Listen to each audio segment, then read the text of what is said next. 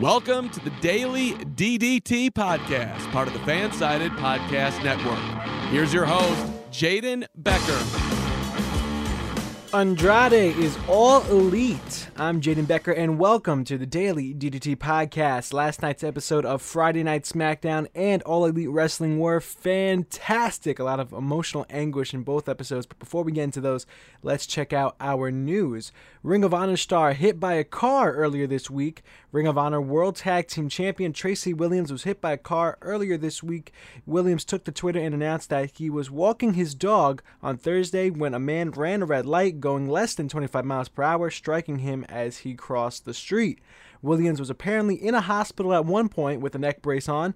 Based on the selfies he tweeted out later on, it is now noted that he is at home recovering. Get well soon, Tracy Williams. It's always tough to see that. WWE garners lowest audience in show history. This week's Raw got an average of 1.4 million viewers over the 3 hours. Not only that, but the third hour did 1.168 million viewers. AEW has beat that number a couple times, and I rarely ever talk about ratings on the Daily DDT Podcast because ratings, you could find those anywhere. I really don't like to spend most time on it.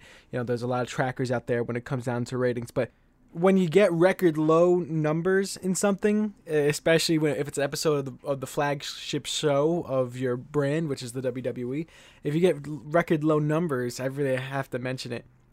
As I said, AEW has beat that number a couple times, 1.1 million viewers. And now it was a very odd drop-off where it was 1.5 in the first and second hours and then just dropped to 1.1 in the third. Could it have been something on TV that made people change the channel? Did people really not want to see the match between McIntyre and Kofi Kingston? Was it Sheamus losing 2 matches in a row? I really can't tell you what it was. But crazy to see that Raw getting record low audiences, but almost deservingly so, given the show hasn't been living up to par of where it was in the past, or just living up to par where professional wrestling is right now, just on its own brand, because SmackDown and NXT both blow WWE Monday Night Raw out of the water, and same thing with AEW blows Raw out the water. Almost every show blows Raw out the water. The only thing that Raw I think beats is Impact, but Impact's been coming pretty close given the introduction with Kenny Omega and the AEW Championship and an Impact Championship, I should say. Moving on to more happy news compared to the last two we just heard. Hangman Adam Page announces that he's going to be a father. AEW star Hangman Adam Page has taken to social media to announce that he and his wife, Amanda Waltz, are expecting a child, and an Instagram post of the sonogram paired with the caption read, quote, "Hey, we got a baby on the way. We're excited, terrified, but mostly overjoyed. Thank you. Congratulations from all of us here at the Daily DDT Podcast to Hangman Adam Page and Amanda." All right, we're going to get into last night's WWE Friday Night SmackDown, the June 4th edition. Obviously, with the breaking news of Andrade appearing on All Elite Wrestling and becoming now All Elite. I would love to put this first, but how I've been doing it, at least last week, how I did it was I had SmackDown first and I had AEW go second, just based strictly off of time. You watch SmackDown first because it was on from 8 to 10, and then AEW second from 10 to 11. 10 to 12, 10 to 11 is going to be Rampage, which is also going to be very fun for AEW to have. But look, let's finish with AEW talk. We'll continue that a little later after the break, but let's talk about some SmackDown now. Of course, you have Roman Reigns opening the show. Reigns has changed his mind about how he feels about the Usos going for gold. Jimmy Uso still refuses to acknowledge Roman Reigns as the tribal chief. Reigns says to get the job done and bring the titles to him when the match is over. This story keeps on getting deeper and deeper and deeper. Jimmy Uso still resenting the idea of Roman Reigns being a leader over him. He doesn't like that Jey Uso has accepted it after being having to be beaten out of him at last year's Hell in a Cell. So I really think we're leading towards Jimmy Uso versus Roman Reigns at Hell in a Cell, leading to Roman Reigns beating the respect into Jimmy Uso going forward, and then everyone be all one happily but begrudging family going forward, which I think would be nice to see. But still a lot of episode left for this SmackDown, and a lot more unfolds with Jimmy Uso and Roman Reigns and the whole Uso family at that, and Roman Reigns. So After that opening segment, it wasn't the main event. It was the opening match. Dominic and Rey Mysterio taking on the Usos for the SmackDown Tag Team Championships. Obviously, Dominic and Rey Mysterio, the champions, coming into this one. Great tag team wrestling early on. The Usos in control. Rey Mysterio's baseball slide to the outside reversed into a Samoan drop onto the announce table. The ring is cut in half on Rey. Dominic Mysterio enters and a huge dive to the outside onto both Usos. Chaos ensues. Jimmy Uso goes for the frog splash, and Dominic Mysterio rolls up Jimmy Uso for the win after getting his knees up on that frog splash. Jimmy Uso kicked out of the roll-up, but the referee missed it. And it was an obvious, and it wasn't a botch, if you will, but it was involved in the story of Jimmy Uso kicking out, but the referee missing that kick-out moment. Great storytelling because, yes, they technically lost the match because of the referee, but they didn't really lose it because of the kick out there. And we could see, I wrote in my notes here, we could see a possible match at Hell in a Cell, but we see as the show goes on, things tend to change. Reigns backstage is obviously mad that they lost to a child, he says. They lost to a child. A pretty funny moment there, but automatically shifting from one moment to another. This could possibly be the most impactful moment of this whole Roman Reigns, Uso family, Paul Heyman storyline is when Roman Reigns calls Jey Uso Jimmy Uso on purpose and to make him obviously feel some type of way. And the whole segment rolls out where Jey Uso's like, I'm not Jimmy, I'm Jay. And Roman Reigns is like, oh, sometimes it's tough to tell the difference or something along those lines. And obviously that being the whole premise of the story, Jey Uso finally becoming his own man, the main event Jey Uso finally becoming his own person. And then now his brother returning back into the fold, falling back into what his brother wants to do. Now it's tough to tell the difference between one another, not from a literal sense, from a metaphorical sense in the eyes of Roman Reigns. Absolutely fantastic. It almost makes you kind of emotional to think about in that way. It's like, damn, you really got me there, Roman Reigns. Great pulling at the heartstrings, because everything that we went through with Jey Uso, and just for you, Roman Reigns, to not turn your back on him, but realize how quickly things can change in the world of professional wrestling. Especially when something like this happens where the brother gets back into the fold. Great storytelling from beginning to end there. Later on the night, they will actually have a rematch against Dominic and Rey Mysterio for the SmackDown Tag Team Championships, as the shoulder was up from Jimmy Uso, and that was reinstated by Adam Pearce and Sonya Deville. Moving on to our next segment, Seth Rollins in an interview segment. Drip check for Seth Rollins, and his tax write-off must be absolutely wild for the amount of money that he spends on suits and things like that. Obviously not coming out of pocket if you think about it, because these are tax write-offable things because they are for work, and work being his WWE career. So I just wonder how many suits does this guy have to have at this point, because these are all brand new as well. It's not like he had these in his closet and just waiting for them to come out. No. These are all definitely new per week. Rollins takes off his microphone and leaves his interview with Kayla Braxton as she asks too many questions about Cesaro. Moving on to the next match of the night, Carmella versus Liv Morgan. Morgan throws Carmella into the barricade early on. Glad to see Liv Morgan on TV after Ruby Riott was let go this week. Morgan is impressive in this match until she is caught in the code of silence. Kind of a nothing match for both of them, to be honest with you. Carmella does get the win, but Morgan did look good. She did look good. I'm not going to deny that. She still looks fluid in the ring. She's able to bounce around, does everything she needs to do. She takes good bumps. She's able to do all of it. But I've really just hoped for her sake that there's some type of trajectory in her career here with the WWE, because right now both Carmella and Liv Morgan kind of stand in no man's land at the moment. Moving on, Bianca Belair challenges Bayley. Belair has been held down her whole life, she says, by people like Bayley. She has never been laughed at in her face like that, however, which she finds extremely disrespectful, which it is, as a fair point, someone laughed directly at your face. Belair challenges Bayley to a match at Hell in a Cell instead of appearing in person to accept the challenge against Bianca Belair. Bayley appears via satellite in her own shrine of herself. All the pictures of her run as SmackDown Women's Champion and Tag Team Champion with Sasha Banks in recent history, Thunderdome history, all appearing on the wall behind her. She laughs as her face appears on all the Thunderdome screens around Bianca Belair. A very odd segment to see all those faces all around and every single Thunderdome spot.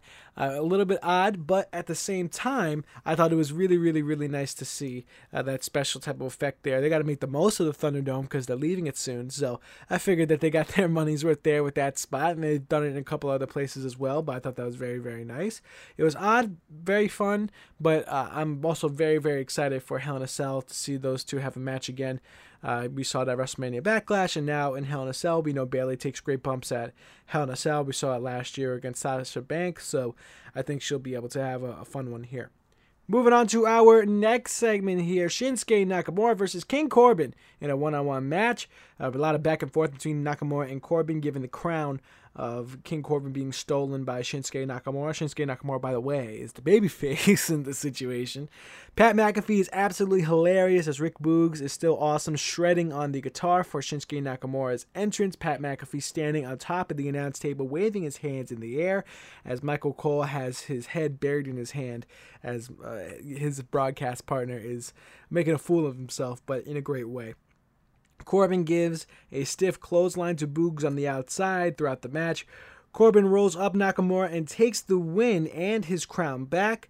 Boogs takes Corbin down to the mat outside the ring, getting the crown back for Shinsuke Nakamura. And obviously the babyface doing very babyface things, stealing items from other people like King Corbin. Once again, as I mentioned previously, talking about Sheamus and the whole Ricochet situation. You know, babyface loves stealing items from other people, you know, bullying other people. Meanwhile, that's not the babyface thing to do. You would think that the babyface would not be the one stealing items from other people, but the heel would. But obviously things are a little topsy-turvy right now in the WWE. And when are they not? You know, when are they not? But it is fun. I love Rick Boogs. I think he's great. I think Pat McAfee sells him very, very well because no one else can. And there's no Thunderdome. There's no Peep fans there to sell it. So Pat McAfee being the fan that all of us want to be in this situation, stand up on top of our chairs and wave our arms in the air. You know, that's exactly what we want to do at a wrestling event. Pat McAfee actually doing it as pretty much being the only fan there in attendance while also being the color commentator with Michael Cole. So he's been doing a fantastic job. I give him all the credit in the world, Pat McAfee. And he proves night in and night out with SmackDown that he's able to be among the best in the world of professional wrestling at the moment at color commentators. Getting back to the whole idea with Nakamura and King Corbin, I love the Nakamura King of Strong style, but instead of him stealing the crown, can he actually, win the crown possibly? Like actually earn the crown instead of having to steal it back, because now he just looks like a chump. He looks like the heel in the situation. King Corbin won the match straight up. No funny business there.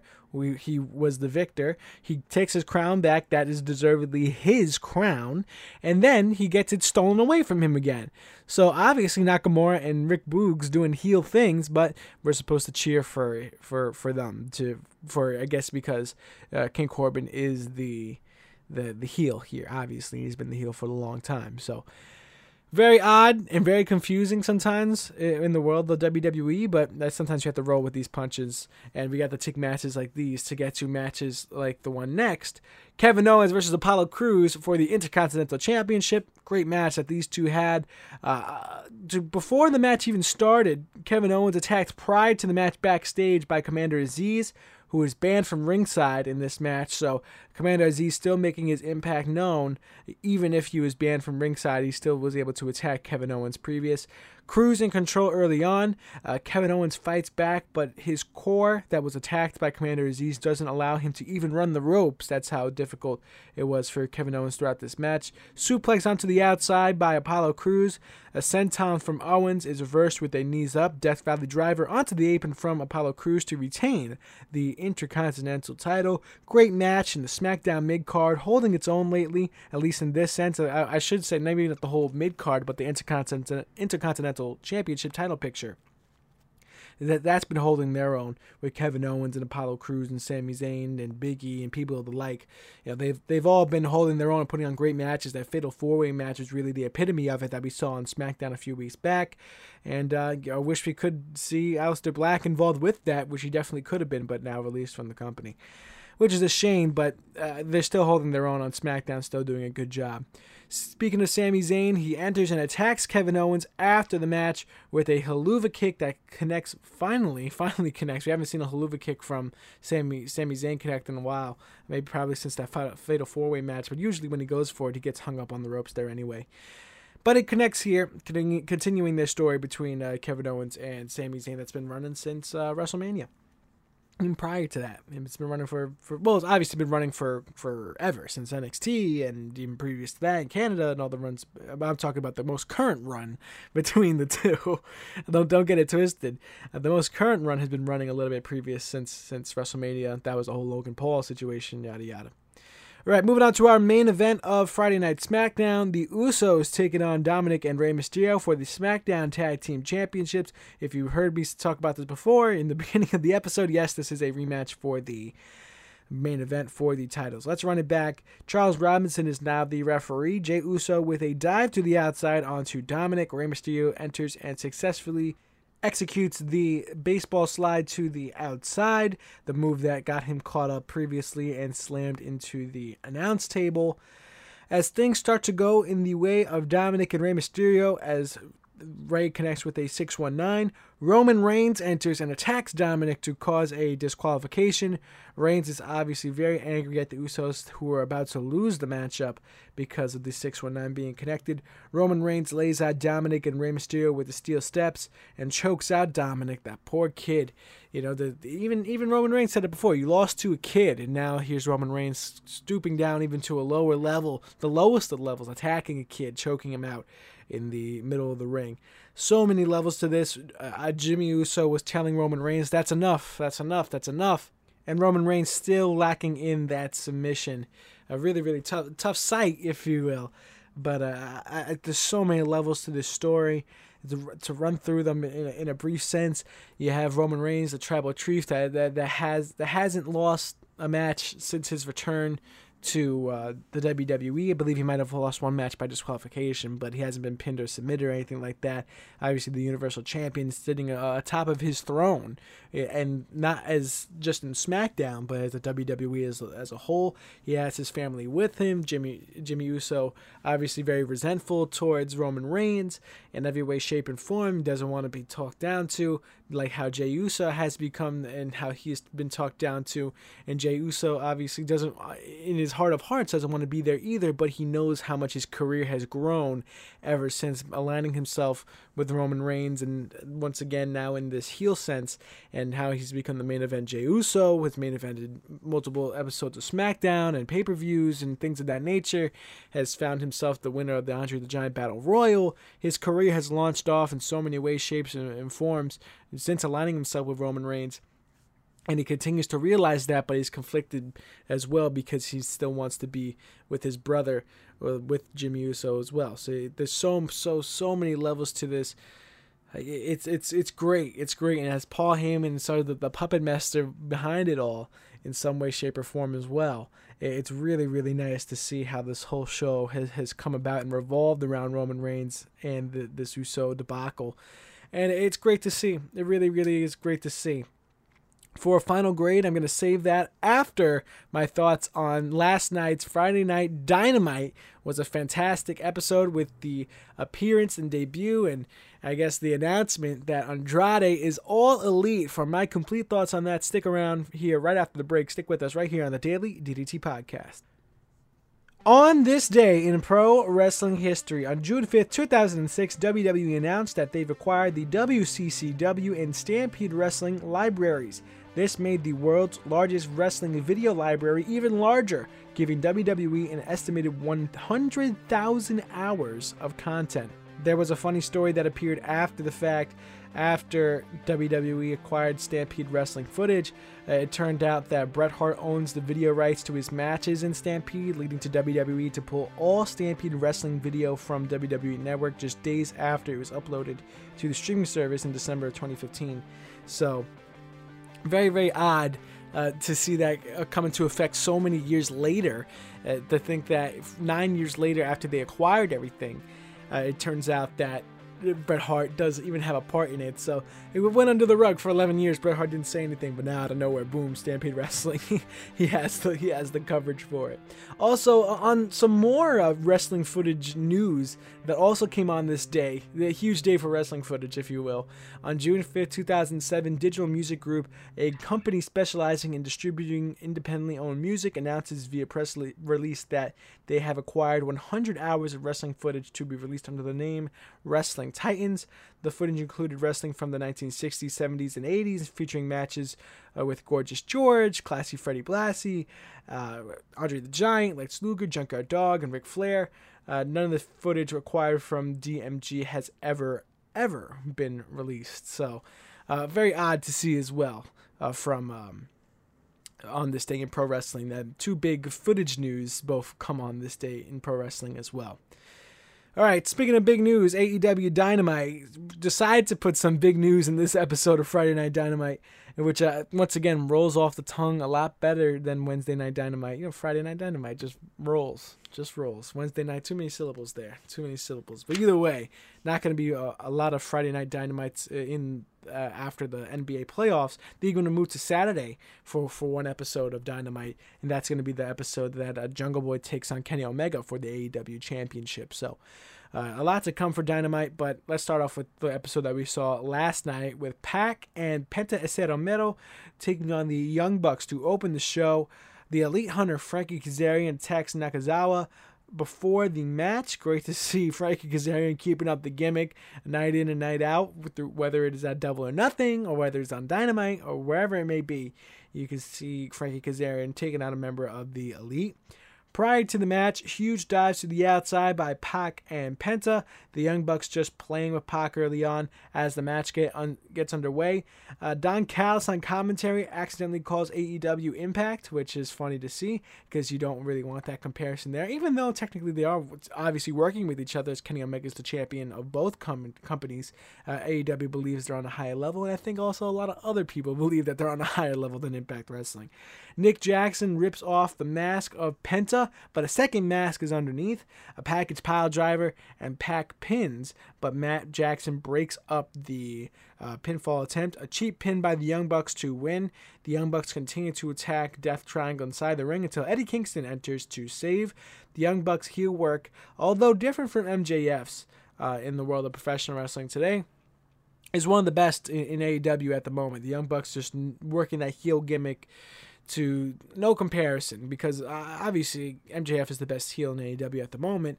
But I guess the Young Bucks are I wouldn't say rivaling, but they're coming close in a way where they're calling back to the world of professional wrestling's past, whether it's been with the WWE, whether it's been with New Japan, whether it's been with multiple other organizations and brands. The Young Bucks love to call back and mock, in a way, what used to be. So the Young Bucks doing great work, the Young Bucks. And it's sort of tough to boo them sometimes, but you sort of have to in a way as well, given after their entrance and everything that they do, all the pomp and circumstance, the headgear that they wear and everything like that. They're forcing you to boo them. But I'm still getting big Freebirds vibes from the Young Bucks. I really, really do. I get a ton of Freebirds vibes, if you will. Moving on, then, this was the biggest segment of the night. Mark Henry on AEW Dynamite. He says that he's here not to fix AEW, but turn the screws on AEW. AEW obviously not needing any fixing in any way, shape, or form. I have no reason why Mark Henry would ever say that, but he said he's here to turn the screws. What screws are you turning? You're working on commentary. So it's not like you're here backstage, working the gimmicks and the matches, everything like that. Just work commentary. You'll be fine, Mark Henry. And he even said, after he asked the question from Tony Schiavone in ring, he's not going to say yes to an in-ring return, but they said that he has a lot left in the gas tank. So it's possible we see Mark Henry in the ring again. Do I really want to see that? I don't know. I really had no huge interest in it. Yeah, maybe for one match, but it's not like I want to see him go win the TNT Championship. I have no interest in that. I have much like I have no interest in seeing Christian Cage make his return and go for the AEW Championship. I really have no interest. These are all the guys that, yes, they've been legends in the industry and in pro wrestling, and they've done fantastic things, but I don't need them stepping on what AEW has already had to offer. I love all these young guys. I love Jungle Boy. I love Darby Allin. I love Miro. These are all some of the top guys in that mid-card rank. Why are we going to have more heads come and poo-poo on that? So no need at all for Mark Henry to get back into the ring unless he's facing someone like Christian Cage, unless he's facing someone like The Big Show, because now they're not taking away from anybody else. They're just going against each other, which would be a fun match to see. So I would have no problem with that, but I have no interest in seeing Mark Henry go in a match against Miro. To me, that there's no reason for that. Vicky Guerrero enters. And the huge excuse me gimmick and all that. I love it, love it, love it. I even called the family over into the room saying, hey, look, it's Vicky Guerrero. We haven't seen her on TV in quite some time. And I was like, oh, yeah, I remember you used to watch her when you were a kid. And I'm like, yep, that's exactly who it is. That's Vicky Guerrero. But obviously the whole Vicky Guerrero being there, which she's been on AEW for quite some time working with Nyla Rose and everything like that, obviously that wasn't the huge part of it. She announces Andrade's debut to AEW. I have holy blank in my notes. Andrade now a part of All Elite Wrestling. Oh, yes. Or CC, I should say. So happy to see Andrade on the stage of AEW. It took him some time, of course, and he is going to have a match against Kenny Omega. Obviously, two AEW stars now, but not for AEW. They're going to have a match. Those two for AAA. They're going to have a match. So, for the AAA Mega Championship. And I'm excited to see that match. I'm excited to see what Andrade is going to do with All Elite Wrestling. I think that he has a real opportunity here in a year's time to win the TNT Championship. I think he has a real opportunity to go after the AEW Championship if he so pleases, given the feud that he's going to have with Kenny Omega, that I hope that they incorporate into AEW television. I was not saying for them to have a match prior to their match at a AAA. Of course, you don't want to steal someone's booking in that way, shape, or form. But all I'm saying is Andrade has a real opportunity to finally show off what he can do in All Elite Wrestling. We all know that sometimes there comes a time where WWE just isn't working out for you anymore. The creative isn't there. You're not getting the push that you would like. I feel like you're way more in control of your own destiny at All Elite Wrestling, especially if they bring you in such big of a way. It's going to be great to see. It's going to be great to see. Now, obviously, we also had the conversation as well that AEW is just a place for mid-carders from WWE to go. We could talk about that all you want. You could say from time and time again that how many mid-carders is AEW going to pick up from WWE and all that jazz. Listen, I just think at the end of the day, I'm happy to see Andrade to be a part of AEW. I know people were waiting for him to finally have his big moment in the sun after his huge NXT run. He didn't really get that with the main roster. Yes, he got a couple United States Championships runs, but I'd rather have him seen even go for bigger, better things because his talent is 100% there. It's definitely there. WWE favored Angel Garza for when they were together. They thought that Angel Garza was going to be the next Eddie Guerrero. Angel Garza definitely has a talent there as well, but not getting any push or any recognition at WWE. Andrade has all the recognition in the world right now with AEW. So I expect him to do big things, but the bar is set high for him. I expect him to make some big pushes here, and I'm hoping for his sake that it all works out.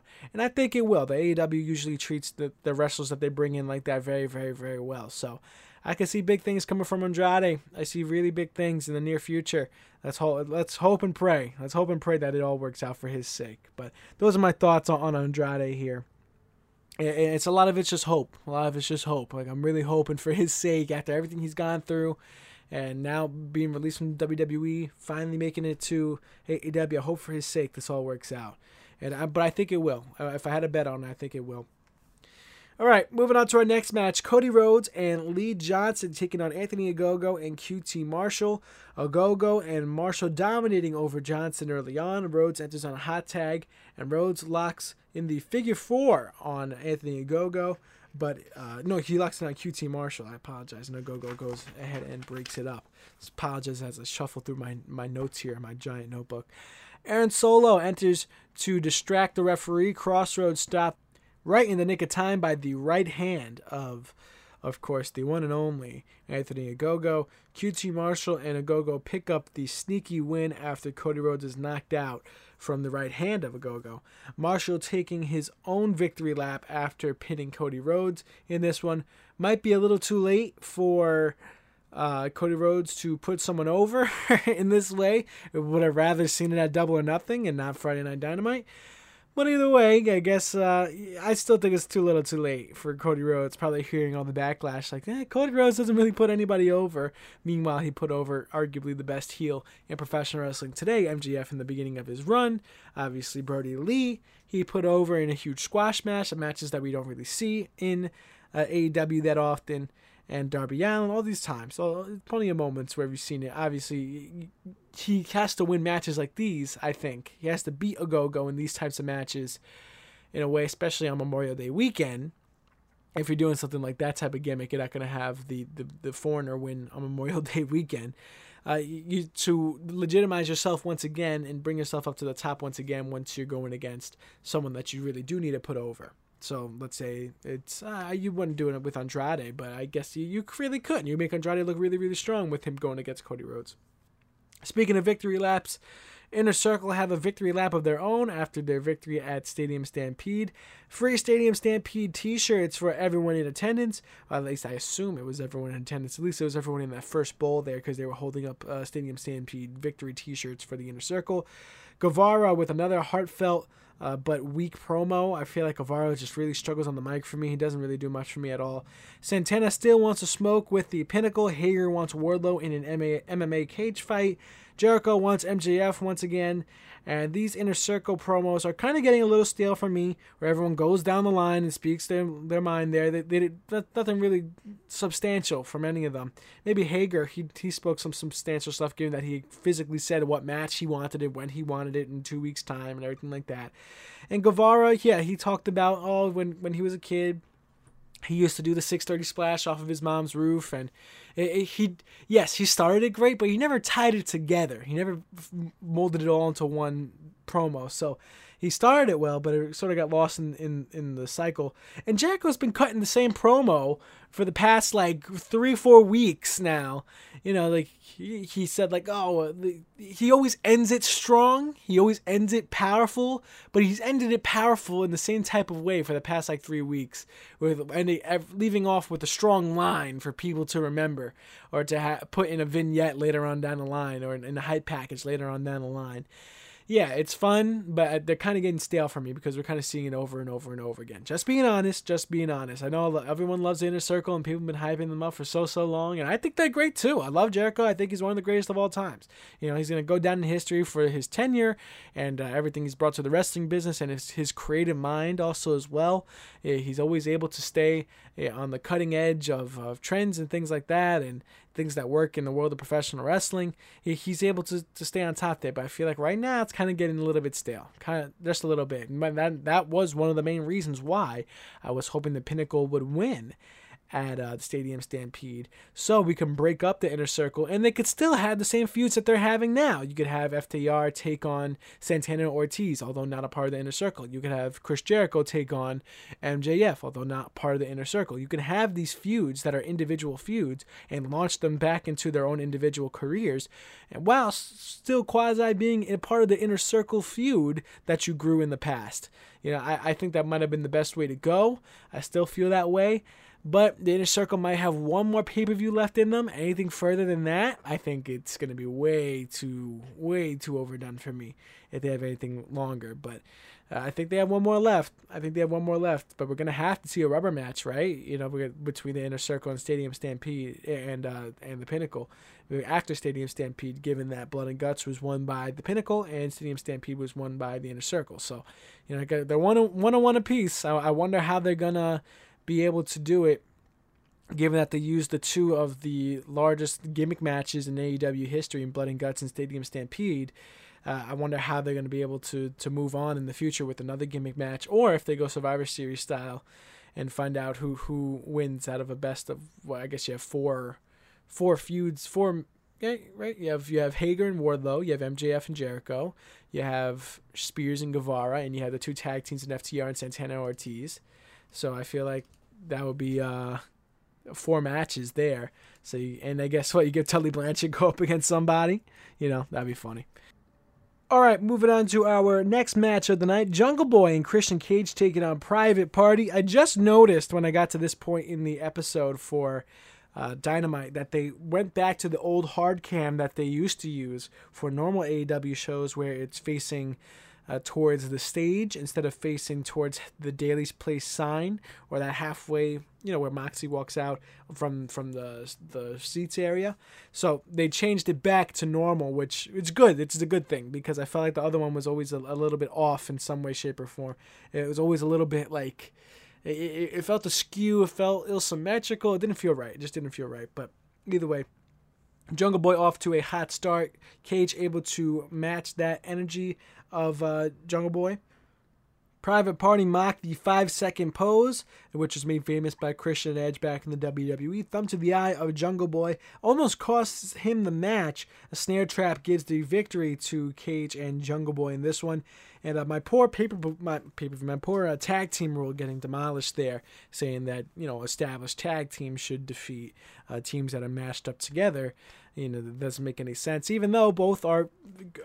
Christian and Jungle Boy are established tag team wrestlers, not with one another. Private Party is Private Party. They're the actual team there. So obviously a shame in seeing that, but the tag team division is so strong in AEW that I feel like this doesn't hurt them as much as for this to happen in WWE, where all the tag team divisions are so weak that for this to happen, it's almost a death blow. It's almost a death shot. But it's been so strong. AEW, one of the strongest tag team divisions in the world of professional wrestling today. For this to happen once in a blue moon, which it does, it happens. I've even seen them go in the opposite direction where they do it correctly, and it makes the tag team division look even stronger. So it's just a balancing out here.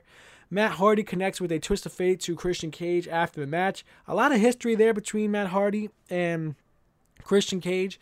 I laugh because you kind of forget about it, how often that they met in the WWF and the WWE.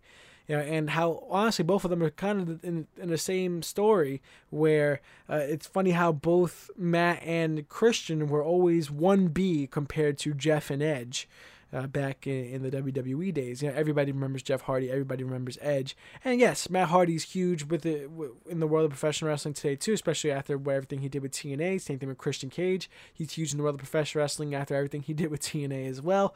Both very similar stories between the two. Now both in AEW, and also with both Jeff and Edge in the WWE. So they're living mirrored lives at the moment, very mirrored lives. But I think we can swallow it and realize how great Matt Hardy and Christian Cage are at the moment. But Matt Hardy doing the correct thing and trying to build up young stars like Private Party and the Butcher and the Blade and Bunny, as he was just previously doing. With the Matt Hardy family and everything like that. Christian Cage sort of working for himself here, which it's fine. It's just, and once again, I would have been very, very upset if Christian Cage won that Battle Royal and Jungle Boy lost. You think about it, you're supposed to be building guys up in the world of professional wrestling, especially for one of the older guys to keep the industry going, and Christian Cage needs to be able to do that, and I think he's doing it here with Jungle Boy. So I'm hoping that that's the case. Moving on to our next segment, Sting and Darby Allin. They have an interview segment with Tony Schiavone. Not really an interview segment. It's more like Tony Schiavone introduces them, and then Sting takes the microphone. You still got a chance for Sting. Scorpio Sky and Ethan Page on screen saying Sting carried Darby Allin throughout the match and has carried Darby Allin throughout his entire AEW career. Sky and Page want Allin to pick someone else other than Sting for a tag team match.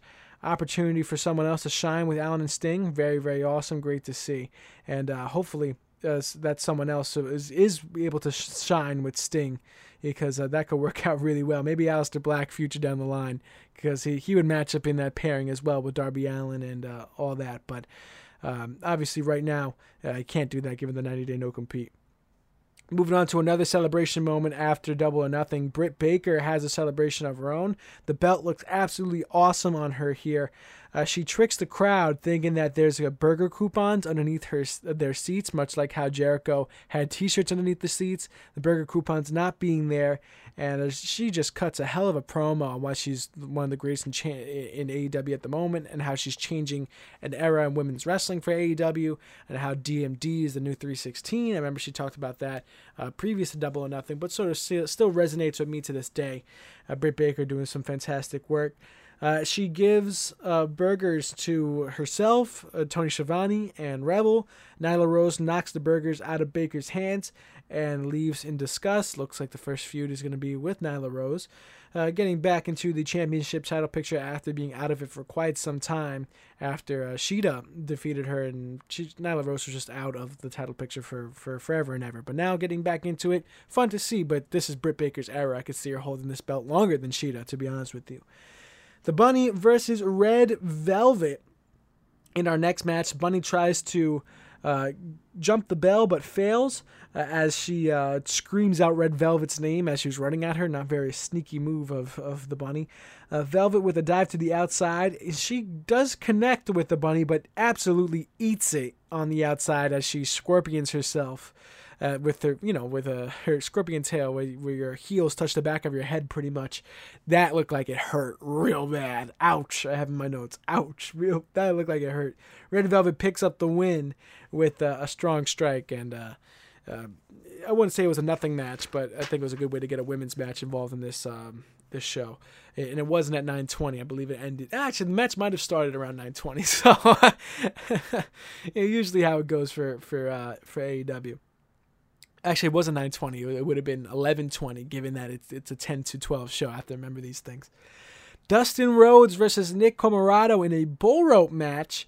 They say Dustin Rhodes is 13-1 in bull rope matches, and for this to be the main event, I was very excited for it. Given we don't see Dustin Rhodes compete in matches that often in AEW Dynamite, we see it in Dark and Elevation, but not really Dynamite, and Comoroto as well. So good to see this, especially in the main event.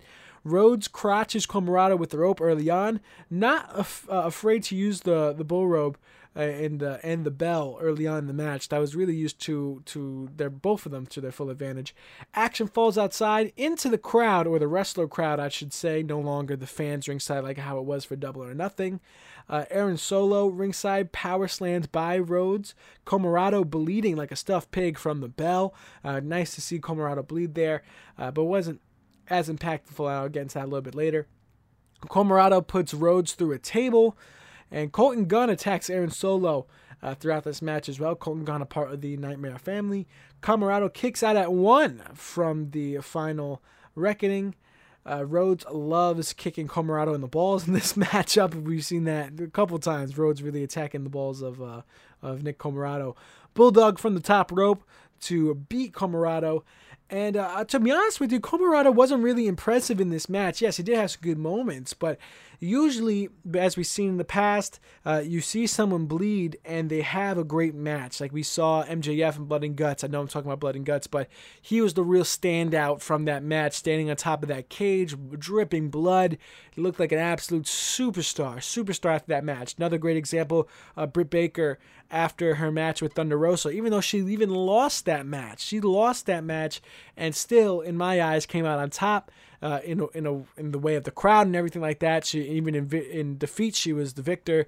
How she was remembered. She got her own T-shirt after that and everything else. Comoroto, I was hoping for the same for him, that how he would have a match here with Dustin Rhodes. Even if he loses in this bull rope match, he would come out on top and the victor in some way, shape, or form, because Comoroto would have, like as I mentioned, he bled and he would have looked great, could have stand tall a couple moments, and yes, he looked like an absolute madman. But I feel like I really didn't get the vibe here from Comoroto as I did get from MJF and Britt Baker. I know I'm talking about two of the top stars in the company, and maybe that's a reason why, is that they are top stars in the company and the way that they are able to portray themselves, and the reason why they are set from the rest. You know, there's a reason why MJF is the best heel in the company. There's a reason why Britt Baker is one of the best and the current AEW Women's Champion. You know, Comoroto doesn't stand on that level because he's not able to execute like those two. So he had his opportunity. He had a moment where he could have, but I feel like he didn't execute there as well as he could have. All right. Comparing the Friday Night Wars here. I know people hate calling it that or whatever, but I'm gonna call it that for a little bit. Give me some competition once again, or at least for this month of June while AEW is on Friday nights. AEW takes this one for me. I'm gonna give them. That's what I'm gonna. I think these shows were pretty close in grading wise, but and it might even be a tie grading wise. I'd probably give both shows somewhere between a B and a B minus, and I guess I would give this episode of AEW a B, and then SmackDown a B minus, given that they didn't have Andrade debut on their episode of SmackDown. Andrade made his debut for AEW. That's an automatic win in my book. When you have something that big in nature happen, I'll give AEW the win there. And I'm not afraid to say that. Both shows are competing at such a high level. Both shows are having fantastic booking, and it's really awesome to be a wrestling fan, especially watching those two shows. If only Raw was standing up to that standard, we could really be having a fun time almost every night of the week. But no, we can't. Monday nights always feel like homework, but Friday nights is an absolute blast. I have no problem watching 4 hours of wrestling Friday nights because it's actually good stuff. 3 hours of wrestling on Monday nights makes you want to turn off the TV as quick as humanly possible and bring that rating down to 1.1 million. So that's all for me. You can catch this podcast on all your favorite providers. Make sure you subscribe to the podcast so you never miss an episode. Remember, you can ask your smart device to play content like this. Check out our writers at dailyddt.com. And if you want to hear more from me, give me a follow on Twitter and Instagram at JadenBeckerTV. I'll see you tomorrow with another episode of the Daily DDT Podcast.